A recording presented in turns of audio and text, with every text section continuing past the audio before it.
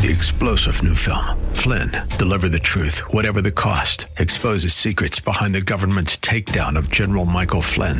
Flynn knew what the intel world had been up to. He ordered the first audit of the use of contractors. This set off alarm bells. He told the truth. He was the most dangerous person for Donald Trump to hire. They had to get rid of Flynn.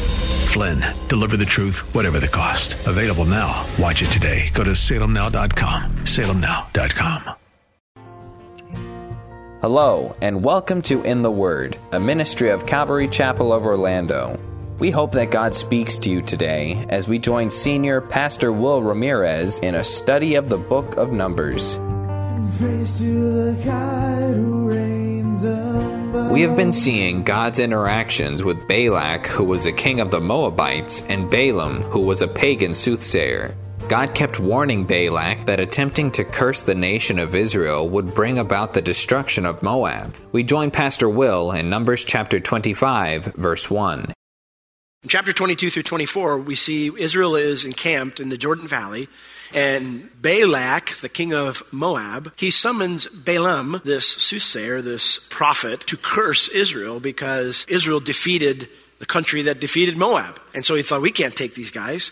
And so he hires this guy to curse Israel, but what happens? The Lord tells Balaam, you don't say a word unless I tell you to. And so the Lord gives prophecies of blessing for Balaam to pronounce upon the people. Balak eventually, after the fourth blessing comes, he sends Balaam away and says, get out of here, man, I'm not paying you. You didn't render the services I paid for.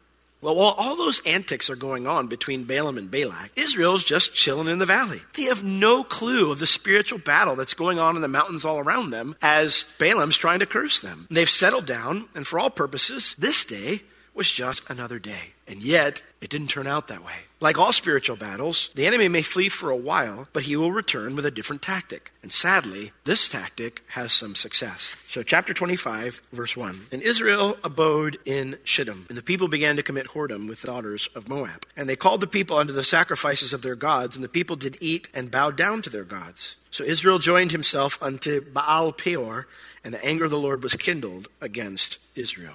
Israel, who for all purposes seem to be doing fairly well lately, they begin to relax under God's blessing there in the Jordan Valley, and they slip up. The phrase there, they abode in Shittim. Shittim is the region in the Jordan Valley where they encamped. It was where Balaam saw them under God's blessing. Remember, he said he saw the tents, and he saw God's favor upon them, God's blessing upon them. And so that's where they are right now. They have settled down in this area, waiting for God to lift the ban on entering the promised land so they can go in and take the land that was promised to them. And while their eyes have been fastened on the prize pretty well recently, here they lose focus and they fall prey to something horrible. For it says, the people began to commit whoredom with the daughters of Moab. Whoredom, it can have two meanings. One can mean to prostitute oneself, so to be just sexually promiscuous. Or secondly, it can mean to be unfaithful. God would often use this word for idolatry because he looked at idolatry as Israel cheating on him with another god. In this case, both meanings are appropriate because their sinful sexual behavior led to idolatry. It says, and they called the people unto the sacrifices of their gods. Who are they? Well, it's these daughters of Moab, these young ladies from Moab. They came and entered into the Israelitish camp. They seduced the men. Now, after they built these relationships with the Israelite men, they invited them to their pagan worship ceremonies. The word they're called means to invite as an offer of hospitality. You know, I like you, you like me, things are going well. Why don't you come to our side of town and we'll show you a good time. But these sacrifices to their gods, these would be the communal feasts that began with offerings and rituals and then would culminate in sex parties. What does Israel do? Well, they accept the invite and they join right in. For it says the people did eat. This would be the cultic meal, so it would be layered with religious rituals, something God forbade Israel from doing. They did eat and they bowed down to their gods. They prostrated themselves in worship to the gods of Moab. And so it says, Israel joined himself unto Baal Peor. The phrase there, to join oneself, it means to yoke in with. In a religious sense, it means to embrace someone else's worship. It's the same type of phrase that was used when, interestingly enough, a Moabitess, Ruth, she said to Naomi, your God God will be my God and your people will be my people. She embraced the faith of Naomi and she began to follow the Lord. Well, this is the opposite direction. They began to follow the gods of the Moabites. They joined themselves to Baal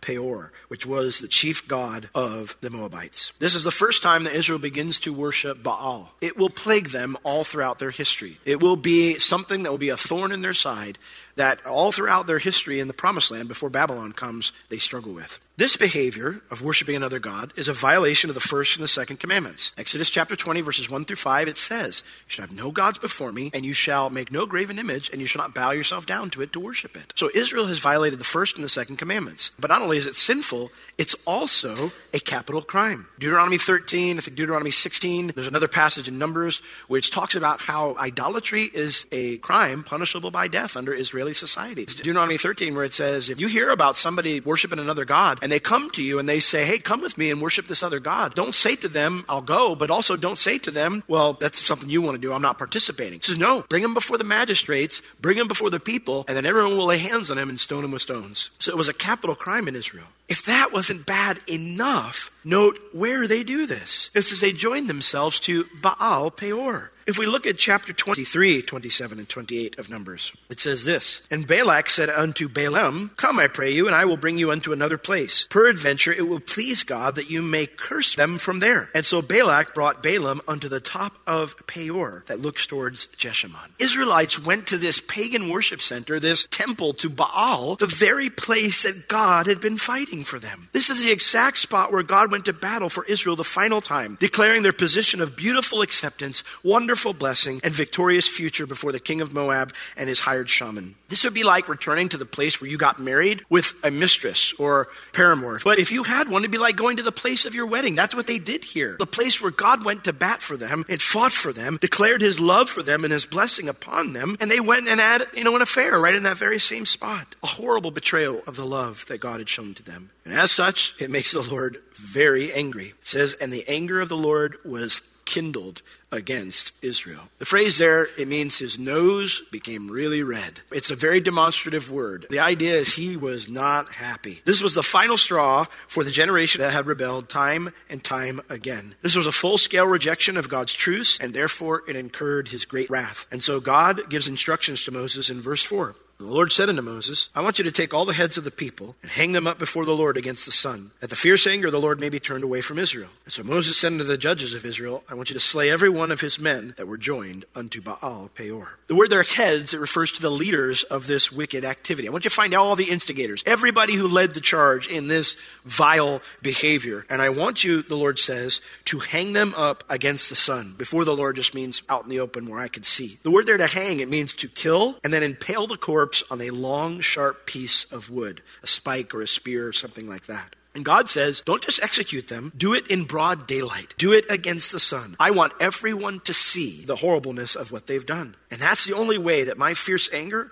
will be turned away from you guys. We'll see later on that God, the moment they started to do this, he sent a plague amongst the people. And basically, that was the only way to stop it, was to deal with the offenders. Very similar to what God did with the golden calf. Now, the judges here that Moses tells that it's their responsibility to execute these men that had done this and instigated it, these were the righteous men that Moses had appointed to handle all of the lesser legal matters in Israel. And so each one of them would be responsible to carry out this death sentence for those guilty men who were underneath their area of responsibility. Guys, I know this sounds harsh, but sin is serious. It's very serious. Serious enough that the very same thing was done to our Savior when he took our place. Except he wasn't executed first and then placed on a gibbet. He was placed on one alive, bearing all the weight of judgment that man and God could bring to bear. Sin, if we ever wonder how serious it is, all we have to do is look at the cross. God says, I want you to deal with this seriously, because I don't want to judge you, but I will if you don't deal with it. While this is all going on and Moses is giving the instructions, it says, and behold, which means pay attention. Something important is about to happen. And behold, one of the children of Israel came and brought unto his brethren a Midianitish woman in the sight of Moses and in the sight of all the congregation of the children of Israel, who were weeping before the door of the tabernacle of the congregation. While Moses is saying this and the leaders, the godly leaders, are weeping and crying out to God for mercy, all of a sudden this dude waltzes in with his lady friend.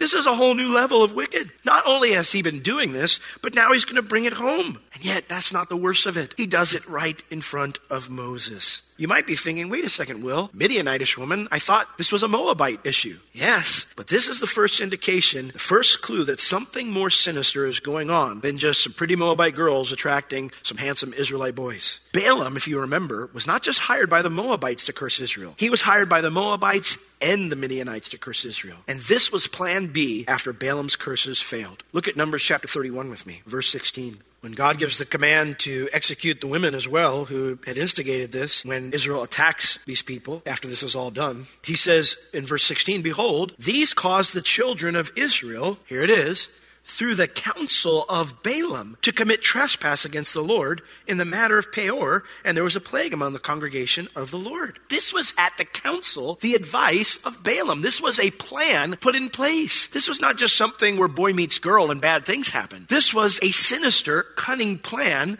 to get God to judge Israel since he couldn't curse Israel. Look at Revelation chapter 2. It says something very similar. Verse 14. Jesus, speaking to the church of Pergamos, he says that he has some problems with them. He says in verse 14, but I have a few things against you, because you have them that hold the doctrine of Balaam, who taught Balak to cast a stumbling block before the children of Israel, to eat things sacrificed unto idols, and to commit fornication.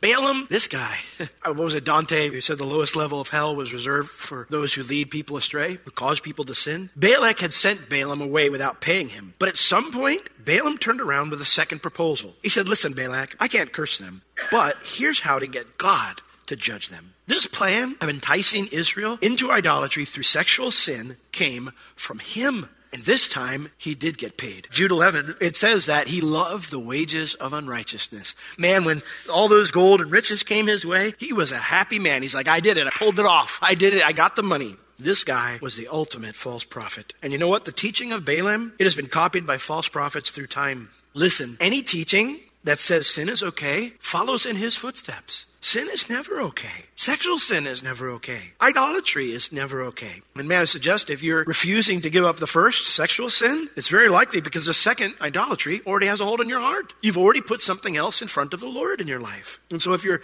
struggling with sexual sin, you might need to go back and deal with your idolatry problem first. Balaam's full plan comes to fruition as this man waltzes into Moses' presence with his new lady friend, because these two have something to say. Back in Numbers 25, the end of verse 6, it says this, he brought her unto his brethren in the sight of Moses. He's doing this on purpose. And in the sight of the congregation of the children of Israel, who were weeping before the door of the tabernacle of the congregation. Those people are gathered there to hear from Moses his instructions about how to fix this mess and to seek God for mercy. They're weeping. They're crying out to God to stop the plague. And Moses, he's just instructed the judges to execute the leaders of this wickedness, and this guy just coincidentally waltzes in? Not at all. These two people, this couple, were influential people making a statement. And what they're saying is, what we're doing is fine. Let us demonstrate right in front of God. There's nothing wrong with what we're doing. See, just before the tabernacle was a pavilion called the Tent of Meeting. And it's where people would gather before they came to bring their offering or to worship the Lord. And this couple decides to have sex right there to prove their point. How do I know? By what happens next. Look at verse 7. And when Phinehas, the son of Eleazar, the son of Aaron, the priest, saw it, he rose up from among the congregation and took a javelin in his hand. And he went after the man of Israel into the tent and thrust both of them through with one swipe, the man of Israel and the woman through her belly. So the plague was stayed from the children of Israel. Phinehas, remember, he's Eleazar's son, so he's an assistant priest right now at this point. Part of his job is to serve the people of Israel, to teach them God's word, to lead them in the right way, and to help them with their offerings, to help them have a relationship with God. And as that's going on, as they're seeking God, praying for mercy, the phrase there, saw it, it means it saw something going on. He saw them copulating right there, and he decides to do something about it. He rose up from among all the people who are praying to God, seeking mercy, and he takes a javelin, which would be more like a spear or a lance, in his hand. And remember, this guy's not a warrior, he's a priest. And he went after the man of Israel into the tent, and he thrust both of them through, the man of Israel and the woman through her belly. So the plague was stayed from the children of Israel. Rabbis describe the language here as trying to be the least graphic as possible because what they were doing was despicable. They could have written it more explicit, but they were trying to not do that because it was horrific what was going on. Phinehas executes them in the very act of sex. That's interesting because when they walked in, nobody else did anything. Even though Moses had instructed them, you need to execute these people because God's judgment is upon the nation because of their sin. And yet Phinehas does act on God's instructions. And this obedience led to God stopping the plague. In verse 9 it says, and those that died in the plague were 24,000. Listen, I don't know how long the plague had been going on, but it doesn't seem to be that it had been going that long. How many more people would have died if he had hesitated? How many other bad things would have happened if he hadn't obeyed the Lord immediately and done what was needed to be done? Now, before the Lord deals with the situation, the Lord spoke unto Moses, saying, I have a special blessing upon Phinehas. He says, Phinehas, the son of Eleazar, the son of Aaron the priest, has turned my wrath away from the children of Israel. Why? Because he was zealous for my sake among them, that I would not consume the children of Israel in my jealousy. Phinehas had two things going for him. He had a beautiful heart. One was that he was zealous for God. He loved God. He was passionate for God. That's what that word zealous means. It means to burn with zeal for a cause or for a person. The phrase therefore, he was zealous for my sake, it means he burned with zeal with ardent passion. He was passionate for God. Phinehas' loyalty to God and love for God meant that obedience wasn't optional behavior. My very first pastor used to say, Christians should make quality decisions. And he would always say, a quality decision is one that you make that negates the need to make any further decisions. Your decision to follow Christ is should be a quality decision. That it negates the need to figure out what you're going to do when it comes to, am I going to obey God or not? Phinehas' love for God meant that his obedience was never going to be optional. He was going to do what God said. I need to make it clear that God does not call us to execute this kind of justice. So don't get any ideas about that coworker you don't like or the neighbor that, mows your yard wrongly or something like that. But even though God doesn't call us to execute this kind of justice, he does call us to this kind of commitment to obey what he has commanded us. And I would ask you tonight, do you have that kind of commitment to be obedient to the Lord? Have you made that quality decision in your life that negates the need to make any other decisions? Phinehas had. Turn over to Psalm 106. Talks a little bit about Phinehas here. It has something very interesting to say. Verses 28 through 31. It's a psalm of confession for all the rebellion Israel did against the Lord. And it makes reference to this situation. It says, they joined themselves also unto Baal Peor, and they ate the sacrifices of the dead. That's what the King James says, but literally it means the sacrifices of the lifeless. Listen, when you're pouring your life into an idol, whatever it may be, whether it's a little tiki god or whether it's, your job or money or lust or whatever it might be, you're offering your life, your best years to something that's dead, something that's not even alive, something that's not there for you and something that can't help you. Thus they provoked him to anger with their inventions, and the plague brake in upon them. But then stood up Phinehas, and he executed justice, and so the plague was stayed. But here's the interesting part. And that, his actions, was counted unto him for righteousness unto all generations forevermore. That's interesting. We read in our scripture reading about how James says that a man is not justified by faith alone, but by works as well. That sounds a little bit like a contradiction, doesn't it? Because Paul is very clear in all of his letters that a man is justified by faith alone, right? What is James talking about, and what is this talking about here? Well, Phinehas wasn't saved by this deed, but it proved the reality of his faith. Turn back to James chapter 2, because I want to talk about this sometimes confusing passage. James says this, James 2, verse 14. What does it profit, my brethren, though a man say he has faith and have not works? Can faith save him? In other words, if I say I believe, I trust the Lord, Jesus is my Savior, I follow him, I'm a Christian, but my life doesn't match that confession at all, is that faith enough? The obvious answer to the question is no. Obviously there's something wrong and off with your faith. James, he starts off the conversation not by saying you're justified by your works too. That's not his point. His point is this: your faith, it has issues if it's not affecting the way you live. He goes on, if a brother or sister be naked and destitute of daily food, and one of you says to them, Hi, brother, depart in peace, be you warmed and filled. Notwithstanding, you give him none of those things which are needful to the body, then what good does it do? What good does it do if you go, be warm, be filled, bro? I hope everything works out for you. He's like, it'd be easier to work out if you gave me some help. Most people in that situation would not feel very grateful because you said be warmed and be filled. He's thinking, I don't have a place to rest my head tonight. She's thinking, I don't have any food to feed my kids. Even so, faith, if it has not works, is dead, being alone. He's not saying that we are justified before God by deeds that we do. What he's saying is that our faith is lifeless if it doesn't produce a behavior change. If our behavior doesn't match our profession, there's an issue with our faith. It's lifeless. Yet a man say, you just got this wrong, James. You have faith and I have works. Or I have faith and you have works. And James goes, you're not playing that game with me. You show me your faith without your works. I will show you not my works, but I'll show you my faith by my works. See, what James is saying here, what Psalm 106 is saying, isn't saying that Phinehas was justified by his works before God. He's saying that Phinehas was justified by his works before men. That's the whole passage here. There's no mention of being justified before God at all. In fact, the only reference to being justified before God is in verse 23, where it says, and the scripture was fulfilled, which says, Abraham believed God, and it was imputed unto him for righteousness. We are justified before God by our faith. My godly behavior justifies me before men. How do I know someone's faith is real? I'm going to see a changed life. It's that simple. When I have someone in front of me and they say, I don't know if I'm saved. And I say, well, has your life changed at all? If not, have you ever repented of your sins? I mean, maybe you came to church and you kind of were emotional and you said, okay, Jesus, I'll give you my life. But you never repented of your sins. You never really recognized your need for a savior. You just wanted help with your problems. There's nothing wrong with that, but that's not salvation. Salvation is when I come to the Lord and I say, Lord, I'm messed up. I'm broken and I can't fix myself. I have sinned against you and I'm not worthy to be right with you. I'm not worthy to be in your presence. But I believe you sent Jesus to die for me. And he paid all the penalty for my sin on that cross. And I put all my hope in that. The Bible says when you do that, you're born again. Born again, the idea is you have a new life. And your life changes. It takes on a different tone. When we talk about here, when he mentions Abraham sacrificing Isaac, Rahab, the whole idea isn't that they were justified by their works. But their works proved that their faith in God was legitimate. That their faith in God was genuine.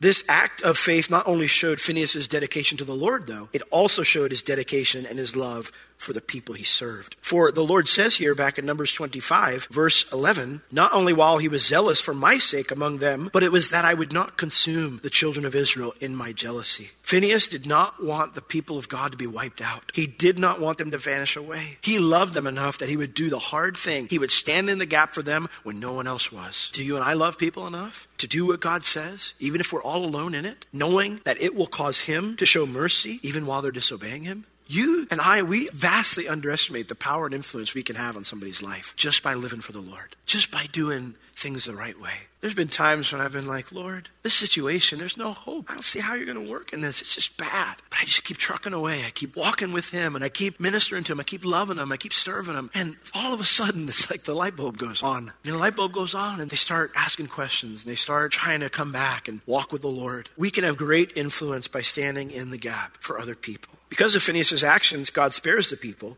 but he also gives Phinehas a special blessing. Verse 12 and 13, he says, wherefore, because he did this, say, behold, I give unto him my covenant of peace, and he shall have it in his seed after him, even the covenant of an everlasting priesthood, because he was zealous for his God, and he made an atonement for the children of Israel. The role of high priest is going to come through Phinehas' descendants from now on. That's the blessing God gives to him. He had lots of brothers. By this time now you've got multiple cousins and everything who are priests now serving, and the Lord honors him for his obedience and says the priestly line, the high priestly line, is going to come through your descendants, Phinehas, because he was zealous for his God, and he made atonement for the children of Israel. And isn't that the job of a priest, to make atonement? Phinehas is a beautiful picture of our great high priest who made atonement for us by his godly life and his substitutionary death. Jesus is our great high priest who did the same exact thing by giving his own life. Now, if the chapter ended there, we'd be done. But it doesn't. Verse 14 peels back the drama to a deeper layer by explaining the identity of the man and the woman who were executed. Look at verse 14. It says, now the name of the Israelite that was slain, even that was slain with the Midianitish woman, was Zimri,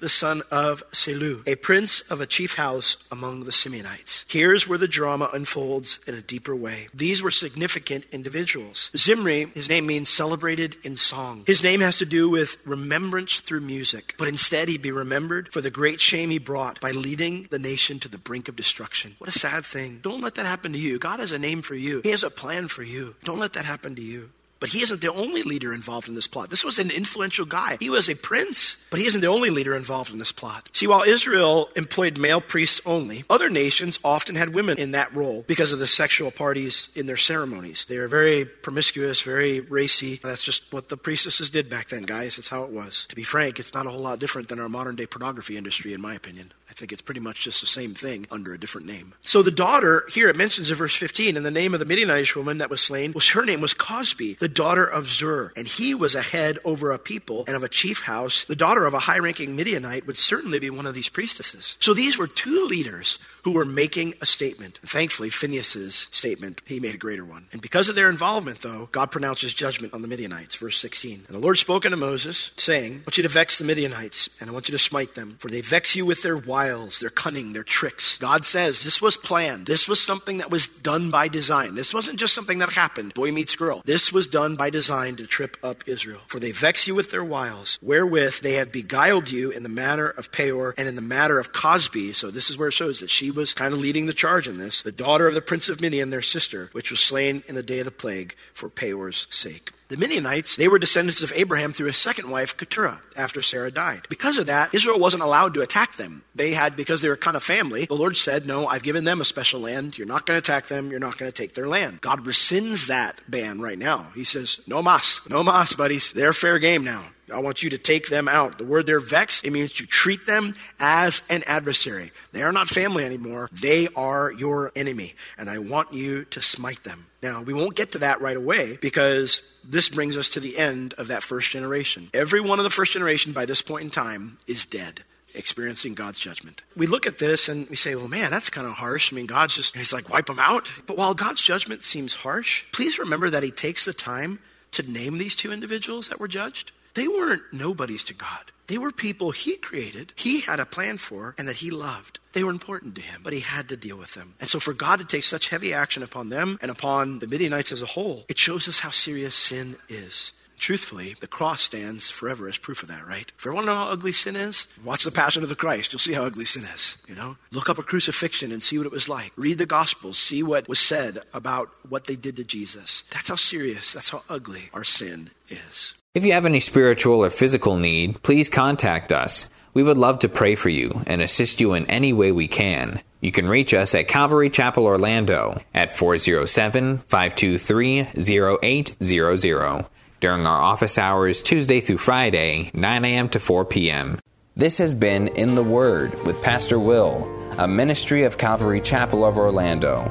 You can listen to all of Pastor Will's sermons and find other valuable resources online at www.calvarychapelorlando.com or on the Calvary Chapel Orlando app, available on iTunes and Google Play. Thank you for joining us today. We will see you next time as we continue to learn, walk, and live in the Word.